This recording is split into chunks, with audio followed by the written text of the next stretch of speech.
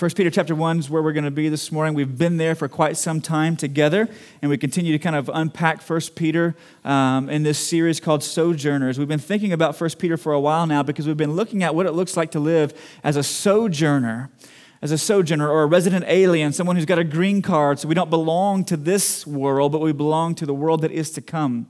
And so we've been looking at what it looks like, as the author of Hebrews says in Hebrews 13:14, when he speaks of those of us who are Christians, he says, "For here we have no lasting city, but we seek the city that is to come." So we're not looking to have a comfortable life in this world, but we're waiting for the world that is to come. We're not trying to model our lives after the patterns and priorities of the culture of this country, but the culture of our true country that is on the horizon one day that will break through. And so we've been looking at 1 Peter to take a look at that. And for the last couple of weeks, we've been looking at these 9 verses in 1 Peter 1 that have to do with what holiness is and what a holy life looks like. And so far, what we've said is this, is that holiness, while it is not less than living inside of the God-ordained boundaries that God creates, that it is more than that. It's not just abiding by a list of rules. Holiness isn't just keeping the rules really good or really well. That would be the proper English way of saying that. Right? It's not just keeping the rules really well. Neither is holiness just being a good person. It's not just cultivating certain qualities or characteristics of virtuous qualities in our lives. So it's not just keeping the rules, and it's not just being a good person, because holiness is not a lease contract with God, we've said, where we say, God, I'm going to give you these areas, give you access to these areas where it's comfortable and convenient and beneficial for me, but I'm going to keep these other areas to myself. I'm going to lease you space, but I'm going to retain ownership. Rather, what holiness is when we come before God and we say, God, I am all in and I'm all yours. Here's all of me. You own me twice over. You created me and you bought me. You brought me into existence and gave me life, and you caused me to be born again and gave me new life, and so I'm all yours. You have access to every corner of my life. Here I am. That's what holiness is. It's not just the keeping of the rules, and it's not just being a good person. It's standing before God and saying, God, use me for your priorities and purposes. I'm all yours. So we've seen that. We've also seen last week that if we're going to go all in and be all His, if we're going to bet everything on Jesus, push all our chips to the center of the table and say, Jesus, I'm all in. I'm not diversifying my portfolio. I'm not going to have hope in certain things in this world and then have eternal hope in you. But everything that I'm looking for, everything that I'm longing for, everything that I'm hoping in is going to be found in your Son. If I'm going to go all in, it's going to mean that there's a certain resistance in our lives where we refuse to be conformed or shaped by what we said last week were the over-desires that we once had before we were redeemed. So we said last week, wanting good things too badly can lead us to do very bad things to get them or keep them. So it might be a good desire that we have, but when you want it so desperately that you're willing to do anything to get it and anything to keep it, it's a passion of our former ignorance. It's an over-desire. And Peter says if you're going to go all in and be all His, you got to resist being shaped by those because you're waiting for something better. You're desiring something better. We saw C.S. Lewis said last week that it's not just, we're so content to play in the mud because we've never seen the beach. We make mud pies all day long and bake those things and just keep consuming them because we've never understood what it's like to sit on the beach and build a sandcastle. There's something better coming. But not only do we live with this resistance, but also with a particular reverence, Peter says, a fear we conduct ourselves with during this time of our exile. So we have a resistance, refusing to be shaped by our former passions of our former ignorance, but also a reverence as we live in fear before God, a holy fear because of who He is as a Father who judges impartially. So this week, we come to the very end of that text in 1 Peter chapter 1 that we've kind of been unpacking together. And so we're going to read the whole text together from verse 13 down to the verse 21, and we're going to come back and see what Peter has to say to us next about what it looks like to live a holy life. If you don't have a Bible, you can follow along on the screen behind me. But in 1 Peter chapter 1, beginning in verse 13, Peter writes, "Therefore, preparing your minds for action and being sober-minded, set your hope fully on the grace that will be brought to you at the revelation of Jesus Christ. As obedient children, do not be conformed to the passions of your former ignorance. But as He who called you is holy, you also be holy in all your conduct. Since it is written, you shall be holy, for I am holy. And if you call on him as Father who judges impartially according to each one's deeds, conduct yourselves with fear throughout the time of your exile, knowing that you were ransomed from the futile ways inherited from your forefathers, not with perishable things such as silver or gold, but with the precious blood of Christ, like that of a lamb without blemish or spot. He was foreknown before the foundation of the world, but was made manifest in these last times for the sake of you, who through him are believers in God, who raised him from the dead and gave him glory, so that your faith and your hope are in God. Last weekend at Fun Fest in downtown Royce City, we rolled into downtown Royce City with a big canopy, and we set up these doors. It was like I was there early in the morning, and there was one older gentleman who came by, and he was looking at the door, scoping things out, trying to figure out what was behind them. And he asked me this question, and I kind of got a little tickled when he asked me because he said, "What's behind those doors there?" And I said, "Well, we've got some projects." He said, "I know what it is. It's a blonde, a brunette, and a redhead." And his wife was standing there next to him. She goes, "Maybe it's a confessional," right? And so we set up these doors, and we had prizes behind there with T-shirts and bracelets for people to come by and open up the door. If they could pick a key out of the bucket and open the door, they got whatever was behind the door. And so we had people come by all day trying their hand at the keys and the doors. We gave away, I think, 55 T-shirts. We didn't anticipate giving away that many, but we gave away a lot of T-shirts last weekend and some bracelets. But it also allowed us to have some really good conversations with people as they kind of passed through. And one lady, as she stopped by, she kind of picked up one of the invite cards, and she tried her hand at the door. And then we started having a conversation. And over the course of that conversation, I asked her if she had a local church that she was connected to. And she said, "Yes, I do. I go to XYZ church down the road." And she said, "But it's so far, sometimes I don't make it." She said, "But I'm always open to trying a new place, particularly if it's closer to my home." And as she walked off, she kind of made the statement. She said, "I'm always looking for a new place because I always just need a little bit of inspiration. I just need a little inspiration, right, from the Bible or from going to church on Sunday mornings. I need a little bit of inspiration." And see, I think there's a lot of folks within our culture who have that similar perspective. They're looking to the church or they're looking to the Bible kind of like it's chicken soup for their soul, okay?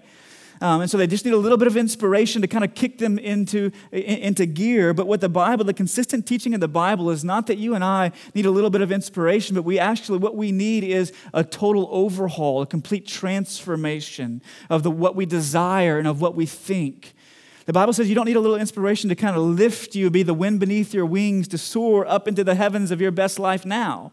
That's not what the Bible is intended to do for us. But what the Bible says is that what you and I actually need is not a little wind beneath our wings, but we need a surgeon who can do a heart transplant. Because the Bible is not, we said, chicken soup for the soul or a Band-Aid or antibiotic for a cold. But rather what the Bible is truth that functions like radiation to bring about change internally that would thereby then bring about change externally. See, we don't need inspiration. What we need is transformation. The Bible is consistently hammering at that truth. And so there's some particular truths, though, that Peter addresses here toward the end of this text that we just read that are like radiation, because the Bible says what you and I have is not a cold, but it's cancer. It's a spiritual cancer. And what we need is radiation to target that cancer in a way that's going to eradicate it, help root it out, and bring about deep and lasting change from within. Right? So holiness isn't trying to externally manipulate your behavior to conform to a pattern of rules, but it's about an internal change that's brought about inside as you begin to radiate your heart with the truths of Scripture. And so that's what we want to look at this morning is what is it that we've got to begin to radiate our hearts with? And the first thing that Peter tells us, he tells us several things here in the latter part of this text that we just read, but the first thing that we've got to see is that if you and I have any shot of not just coming looking for a little bit of inspiration, but actually encountering and experiencing the kind of transformation the Bible says is possible, then we've got to begin to radiate our heart with what we know. In other words, you got to take the truths that you know and begin to radiate your heart with them. In the same way that doctors, right? Melanie Provo, who has been a member of this church for a number of years, many of you know that she's just gone through chemotherapy and she had some radiation and she just had surgery to remove a tumor from her liver. And she's battled cancer for the last 10 years, but when the doctors treat her They pinpoint the areas of her life, or the areas of her body where those tumors are growing with radiation in order to kill those cells. So there might be health that's produced subsequent to that. And the same is true for you and I, is we've got to begin to pinpoint those areas of our life and our heart with the radiative truth of God's word, what we know, to bring about lasting change. That's what Peter tells us here, is you got to take the truth that you know and begin to radiate your heart with it. In verse 18, Peter says this. He says, knowing, right? We kind of pick up where we left off last week from verse 17. Because in verse 17, Peter ended by saying this. He said, you've got to conduct yourselves with fear. We said last week, a reverence throughout your time of exile.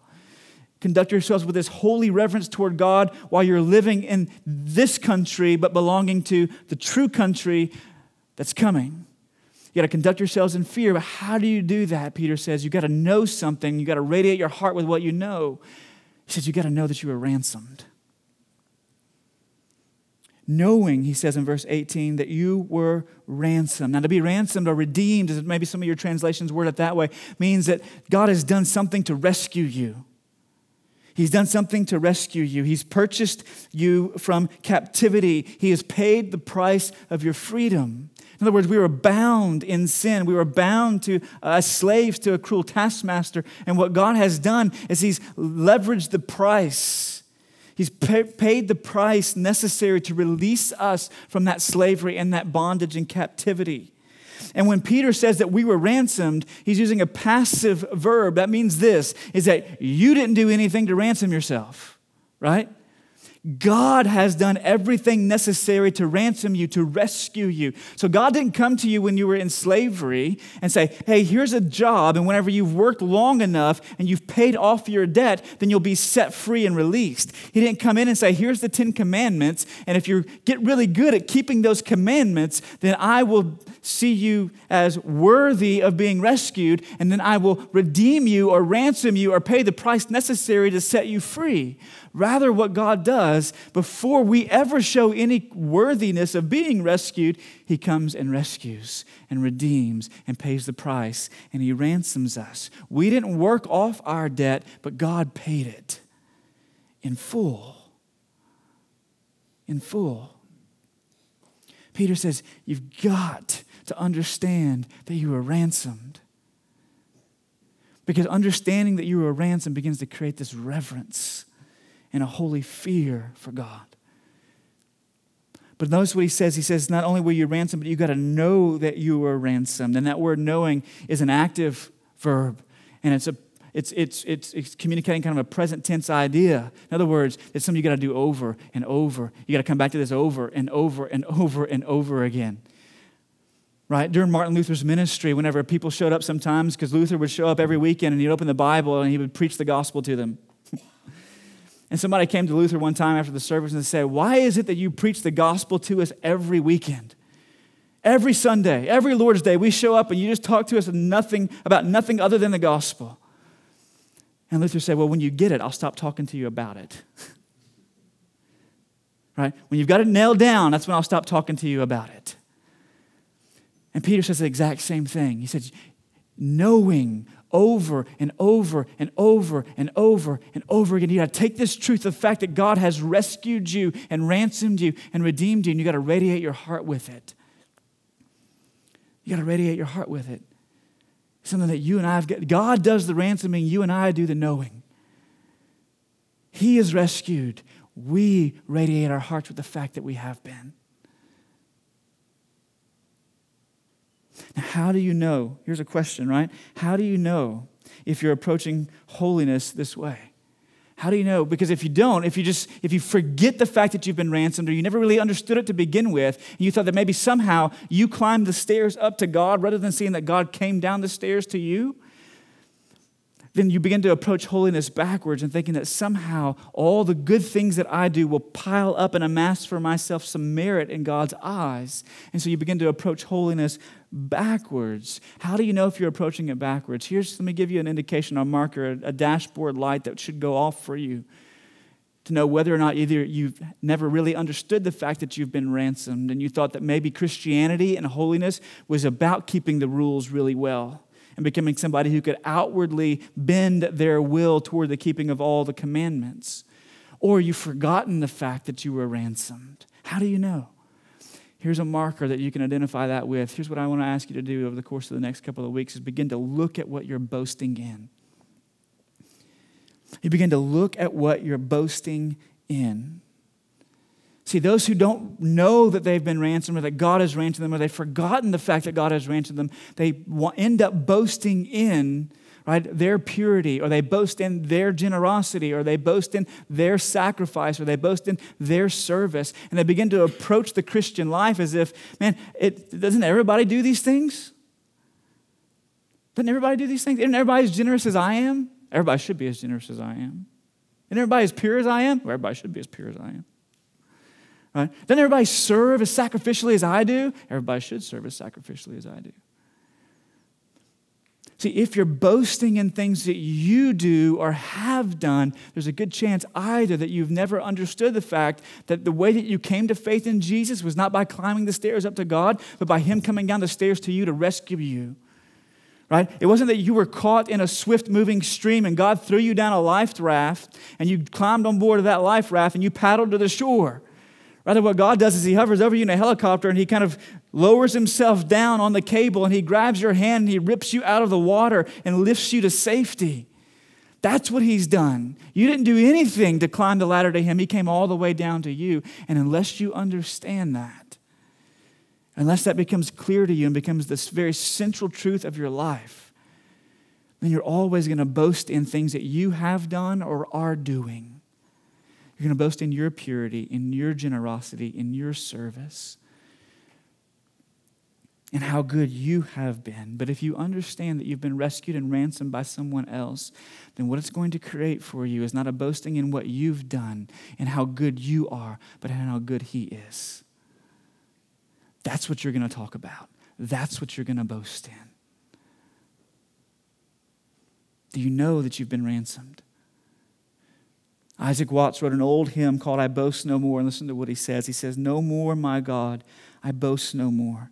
Of all the duties I have done, I quit the hopes I held before to trust the merits of thy Son. No more, my God, I boast no more. The best obedience of my hands dares not appear before thy throne. But faith can answer thy demands by pleading what my Lord has done."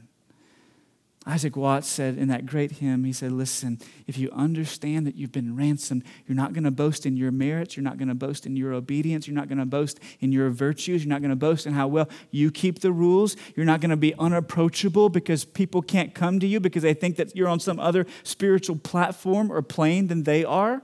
But you're going to be absolutely approachable because you know that any progress you've made in holiness in your life is because God reached down and He lifted you up.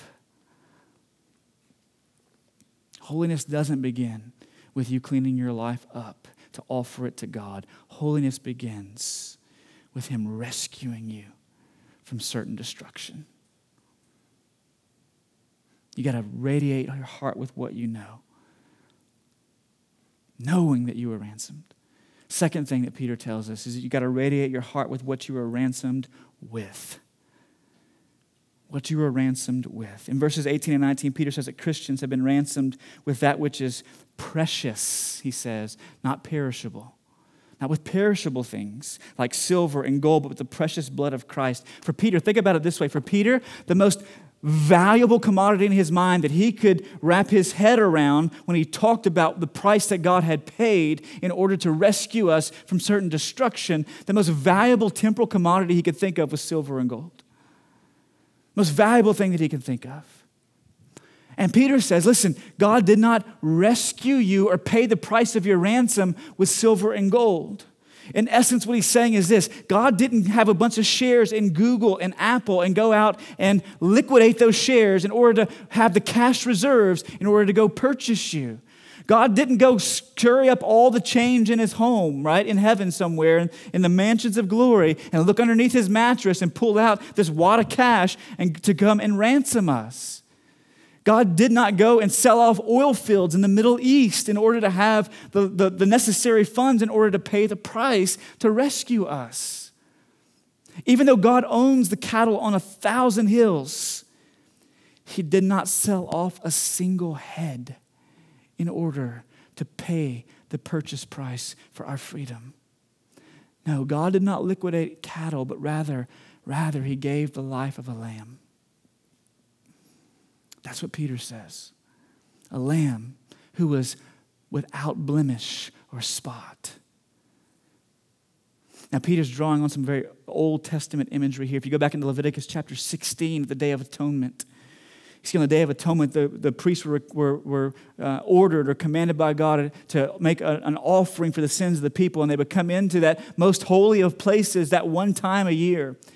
And we're in that most holy of places, behind that veil where the Ark of the Covenant sat, and upon it was the mercy seat in Leviticus chapter 16. And they would take 2 goats, and they would one would be the scapegoat that they would send off into the wilderness, and the other would be the one that they would offer up as a sin offering for the people. And he would slit the throat, drain the blood into a basin, and he would go in to the Holy of Holies that one time a year with that blood, and he would take it and he would sprinkle it upon the mercy seat. Upon the mercy seat, to make a sin offering to atone for the sins of the people. And in so doing, would turn aside God's wrath and God's anger from his people as it fell upon a substitute, one who stood in the place of the people, this lamb. And what Peter says is all that Old Testament imagery and ritual is ultimately fulfilled in Jesus Christ. That he is the lamb that is spotless and without blemish. He is the lamb whose blood was shed in order to turn aside God's anger against sin. He is the lamb who was slain in order to make atonement for the sins of many. That one would die in the places of many, that there would be a substitute that was sufficient to stand in our place. And Peter says, you have to understand that you were ransomed, and you have to understand the price that it cost, because it did not come at the price of the cattle on 1,000 hills, but it came at the price of a sinless, perfect, spotless lamb. The very Son of God himself. Thomas Cranmer, a Puritan pastor, said it this way. He said, our justification comes freely by the mere mercy of God, and of so great and free mercy that whereas all the world was not able of themselves to pay any part toward their ransom, it pleased our Heavenly Father of his infinite mercy without any our reward or deserving. In other words, we didn't do anything to deserve it or to merit it. He said, to prepare for us the most precious jewels of Christ's body and blood, whereby our ransom might be fully paid, the law fulfilled, and justice fully satisfied. In other words, God has ransomed you, and he's done it at the expense of himself. Of himself. He's given his Son in my place and in your place. And Peter says, you got to radiate your heart with that price that was paid for you. You got to come back over and over again to this precious lamb that was slain to turn aside God's anger so that you might know the heart of a father. Now, why does that make a difference in our progress in holiness? Here's why. Let me tell you. Because you never know how to respond. You never know the degree of gratitude with which to respond until you know the extent of the price that was paid. Listen, if you went out of the country for a couple of weeks and you had somebody come and house sit for you, right? Feed your dog and cat. I don't know why you want to feed your cat, because you should probably just let that thing go ahead and go. But come and feed your animals and take care of your home and make sure nobody breaks in and sleep there and all that stuff. You had somebody to come care for your property while you were out of town. So let's say over the course of that time, when you show back up in town, right, there's the person who's house sitting for you meets you at the door, and they greet you, and you come inside, unpack your bags, and you guys settle there and have coffee together before they head to their house. And they tell you that while you were gone, you received a package in the mail that required payment, and they went ahead and made payment for you as a gift, and there's nothing you can do to repay them. How would you respond? You wouldn't know how to respond until you knew the size of the payment that they had made for you, would you? Because if they said to you, well, listen, there was a letter that came in the mail and you needed to make postage on it, and so I paid the 52 cents and postage is taken care of. Listen, you don't owe me a thing. Oh, well, thank you very much, right? You might tell them thank you. What if they said, hey, listen, your water bill came in, and I went ahead and just as a gift to you, went ahead and decided to pay your water bill this month, $150. So I went ahead and made the checkout, sent cash, money order, whatever it is. Went ahead and sent that bill in for you, and it's taken care of. You can't return. I don't want to take anything from you. It's a gift. You might say, oh, well, thank you. Can I want to do something. Can I take you to dinner? Or if somebody said, hey, your mortgage came in this week, and while you were gone, I want to make sure it wasn't going to be late, so I went ahead and paid that for you. That's a gift, right? There's levels of gratitude that you would respond with. But if somebody said, listen, you received a letter from a law firm indicating that you had been sued, and the plaintiff had filed, and the judge had ruled in their favor, and now you owe $2.7 million. And that letter came in the mail this week. And I want you to know I went ahead and took care of that for you. God gave me the resources to do so, and I took care of it for you. What would you do? Probably fall on your face at their feet in tears, weeping, with deep heart filled with deep gratitude, saying, I can never repay you. I can never repay you, but I will forever be grateful. And my life is yours. You see, when you understand the extent of the payment, that there was one who was perfect and spotless and blameless, whose blood was shed so that yours would not have to be, who was separated from God as he hung on the cross and said, Father, Father, where are you? And descended into hell, into the place of the dead, and was separated from his daddy that he had known from all of eternity past, in order that you and I might be received into the family. See, when you understand the extent of the payment, only then do you know the degree of gratitude with which you should respond. So Peter says you got to radiate your heart with the fact, with what you know, and what you know is what you were ransomed with. The precious blood of Christ. But not only do you have to ransom your heart, or radiate your heart with what you were ransomed with, but also with what you were ransomed from. With what you were ransomed from. Look at what Peter says in verse 18. He says, Peter says that Christians have been ransomed from the futile ways inherited from their forefathers. Now let's be clear. I don't think Peter's talking here about the feudal ways of religious ritual inherited through through Judaism that came down, and he's not talking about necessarily that legalistic, law-laden version of Judaism that existed in Jesus' day. Peter's not writing to a primarily Jewish audience here. He's writing primarily to a Gentile audience, and what that means is this. If you want to translate that into modern-day terms, it means that he's not primarily writing to traditional religious people. He's writing primarily to people who are not church people. They weren't church people before they came to faith in Jesus. That God rescued them and ransomed them with the precious blood of Christ out of a background that didn't involve traditional Judaism and the sacrifices and the offerings. So Peter is talking less about that law-laden traditional religion, and he's talking more about the dysfunction of pagan homes. And he says that what Jesus has done, what God has done, is he's rescued you from the futile ways of your forefathers.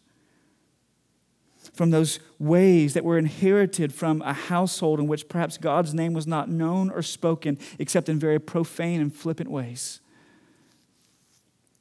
And Peter says the blood of Jesus brought you freedom from that way of life. From that way of life. Now, what does this mean for you and I? It means this, at least. It means that you and I should never belittle the blood of Jesus by saying, I can't be free from how life has always been. I can never change, or they can never change. We need to stop being victims of the patterns and priorities of life that were set for us by those who came before us at both a cultural level and a personal level. Because there are feudal ways of life inherited from our forefathers that are at a cultural level that permeate the nation that we live in. And there are feudal ways inherited from our forefathers that permeate our lives now that came from our families of origin and our upbringing, what we saw in our homes, at both a cultural level and a personal level. We need to stop saying these are my cultural blinders and I'll never be able to escape them. So at a cultural level, let's consider a couple of things. We need to reject the rampant consumerism and individualism that permeates much of church life in our day and time, to where we evaluate a church on the basis of what it can do for me What goods and services do they have to offer to me? If they don't have appropriate goods and services, then I'll go to the one that's down the street, because they do have appropriate goods and services. I've said over and over again from this platform that what we need is a generation of Christians who don't say, I'm going to hop churches until I find the appropriate goods and services. But what we need is a generation of Christians who are going to stay and help build ministry and engage people. See, there is a permeation of the church with these values and priorities of our culture of consumerism and individualism that we need to understand that we've been released from, freed from. In addition, we have to understand and reject the fact that the American dream is kind of the pattern and priority for our life. In his book, Don't Waste Your Life, John Piper writes about an older couple, probably middle age, in their 40s, 50s, maybe late 50s, who retire early. They'd worked hard all their lives, and they retire early. And in their early retirement, they have the resources to go purchase a home on the coast. And so they purchase this home on the coast, and they move into the home. And they spend their days walking up and down the beach and enjoying time listening to the waves lap up against the sea, because they had worked all their lives for this dream retirement one day, this place that they're going to have all to themselves, this seclusion that they will have. So they labor and labor and labor and labor and labor. And then they spend their days walking the beach collecting seashells. Seashells. And they bring them home and they put them in buckets, and they got buckets and buckets and buckets of seashells. And he makes the statement in that book as he tells that story. He said, I wonder what it will be like one day to stand before God and say, God, here's all my seashells. Here's all my seashells, the big ones and the small ones. You see, the blood of Christ has redeemed us from that futile way of life. Of going, if I could just work really hard for 20 years and then retire and then disappear into the background somewhere where no one will bother me again and I can just collect seashells. The blood of Christ has redeemed us and rescued us from the American dream. It's a futile way inherited from our forefathers. Because when you get on that treadmill, it's a never-ending treadmill. And you'll be chasing that all of your life. You'll be chasing it in order to get it, and you'll be chasing it in order to keep it once you have it. Man, my desire is that we would be a church, that Redeemer would be a church that are filled with people who, when they stand before God, they're not going to have a collection of seashells to show for their life's work, but rather there would be souls standing to their left and to their right because of their labors in this life, which is like a vapor. And they would spend it up on the purposes of God's kingdom. So we need to recognize that God has rescued, ransomed us from cultural patterns and priorities that shape our lives, but also from personal ones. Also from personal ones. Now, that's going to get really close to home for some of you in here this morning, because some of you have come from families. Now, every family is dysfunctional, right? Every single one. But then there are some that are more highly dysfunctional than others, and some of you may come from some of those, where your only thoughts of your childhood were abandonment, and your only thoughts of your childhood were frustration, and your only thoughts of your childhood were neglect, and your only thoughts of your childhood were abuse, and your only thoughts of your childhood were absentee mothers and fathers, because they were trying to get to a life of collecting seashells. And listen, there are personal patterns and priorities that come out of your family of origin that have shaped the way that you think, that some of you think you will never be free from. You think, well, of course, maybe some of you who are single, you're terrified to get married because you think that your marriage is going to end in divorce because that's kind of what you came from. And you saw how hurtful it was and harmful and destructive it was in your family of origin. We need to stop saying, this is the way things are always going to be for me because this is how my parents were, or this is how my upbringing was, or this is the traumatic experience that happened to me in my past, and I will never be free from that. Some of us need to stop saying and believing that we'll never be free from our endless quest for acceptance and approval because we never received that from authority figures in our life as we were aging and growing up.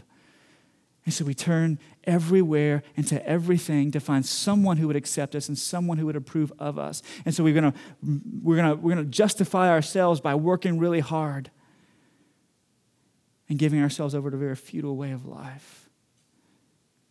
See, some of us think because of the abuse and the neglect and the shame that we felt from our childhood and that we will never be free of that. Listen, when you think that way, in the same way that some of you think you can never be free of the American dream, when you think that way, you're belittling the blood of Jesus, who spilled his blood to rescue you from the futile ways inherited from your forefathers. You don't have to live that way any longer. You can be free.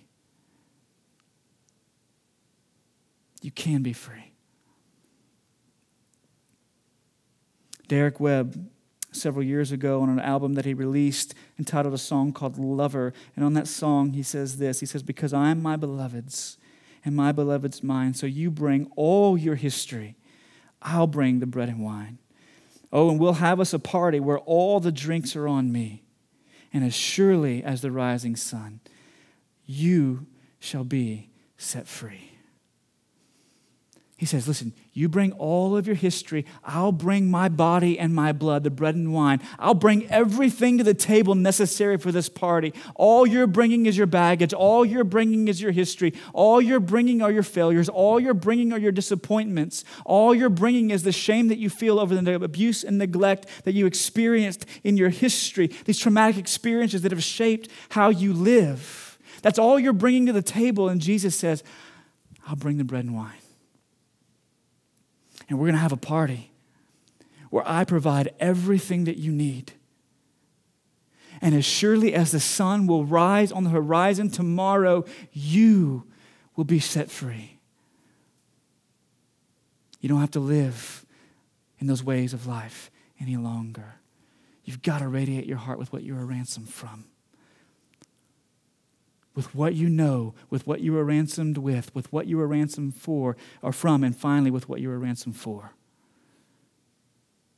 If you look toward the end of the text in 1 Peter chapter 1, verse 20 and 21, Peter says this. He says that our freedom from these things, they depend just as much on Jesus' resurrection, the fact that he lives, and as they do on his substitution and the fact that he died. Listen to what he says in verses 20 and 21 of 1 Peter 1 when he writes these words. He says, he was foreknown before the foundation of the world, but was made manifest in the last times for the sake of you, who through him are believers in God, who raised him from the dead and gave him glory, so that your faith and your hope are in God. He says, you are ransomed so that your faith and your hope would be in God, so that you would trust Jesus and you would treasure Jesus above all things. That you would trust him and not yourself. That you would trust him and not anyone else. You would trust him and not anything else. That your faith would be in him and him alone. But also that he would be your treasure. He would be your hope. Listen, if I told you that there is a treasure that is headed your way, there's a treasure that's now on the other side of the ocean, and that is a part of your inheritance, it's a part of a long-lost relative that's going to be boxed up and shipped to you. It's coming to you. It's going to arrive on your doorstep. You didn't do anything to earn it, anything to merit it, anything to deserve it or be a reward for you, but it's coming because of who you belong to. Because of your family lineage. It's a great treasure, the kind of treasure that would change everything about your life and your lifestyle. What would you do? You would wait for it with anxious anticipation, wouldn't you? You would wake up every morning looking out the window saying, where's the crate? Is it out there this morning? No, it's not out there this morning. All right, another day, living as you wait for what's coming in the future. Right? Next morning you would wake up, you look out the window. Is it there? Is it there? You would live in anxious anticipation, expectancy, waiting for it to come, because that treasure would shape everything about how you conducted yourself on a daily basis. And it would change your life and your lifestyle forever. So you would wait. You would hope in it. And that would bring you great joy as you waited for it, right? C.S. Lewis talks about how joy really is just that sense of longing that we have. That expectancy that comes knowing that something's coming, right? The joy that you have on Christmas morning as a kid when you woke up, you knew something was coming, right? Under the tree. That joy that you had as a kid when you woke up on your birthday and you knew presents were coming. Right? That joy that you experienced whenever you prepared for marriage and you began to prepare to walk down the aisle, something's coming. There's a joy and a longing that they're the simultaneous with each other. And Peter says you were ransomed so that he would be your treasure and that all your happiness would come from him. So you don't have to look to other things or other people for happiness any longer. You're free from that. Because he has come and is coming. That might be him right there. I think it's just birds, though. See, if we're going to be serious about holiness, if we're going to take it seriously, we've got to begin to take these truths of God's word and radiate our hearts with them.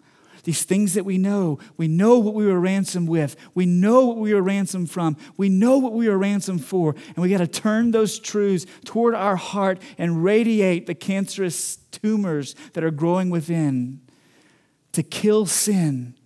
And when you do, a life of holiness emerges. Not one that just bends externally to keep the rules, and not one that just lives as a good, kind person, but one that says, God, I'm all yours. I'm all yours. You've got access to every part of me because you own me twice over. That's the kind of holiness the Bible speaks of. That's the kind of holiness Peter calls us to. And that's the kind of holiness I want to pray for us this morning that we would pursue. Would you pray with me? Father, we come today thanking you for your grace and goodness. We thank you that indeed you have paid it all, and all to you we owe. That though sin had left a crimson stain, that you cleansed us and washed us, not on account of anything that we have done, but out of your great love, that you sent your Son in our place. God, would you help us to take those truths, turn them upon our hearts, and radiate, so that there might be an internal change that takes place and not just an external conformity. So that Redeemer Church would be marked by people who are approachable and holy at the same time. Not a people who are very, very holy, but incredibly unapproachable. But a people who are incredibly set apart for you and your purposes, but at the same time, welcoming and receiving of all who would come. And God, we confess that we cannot do that without your assistance, without your grace. So would you give it? We pray in Jesus' name. Amen.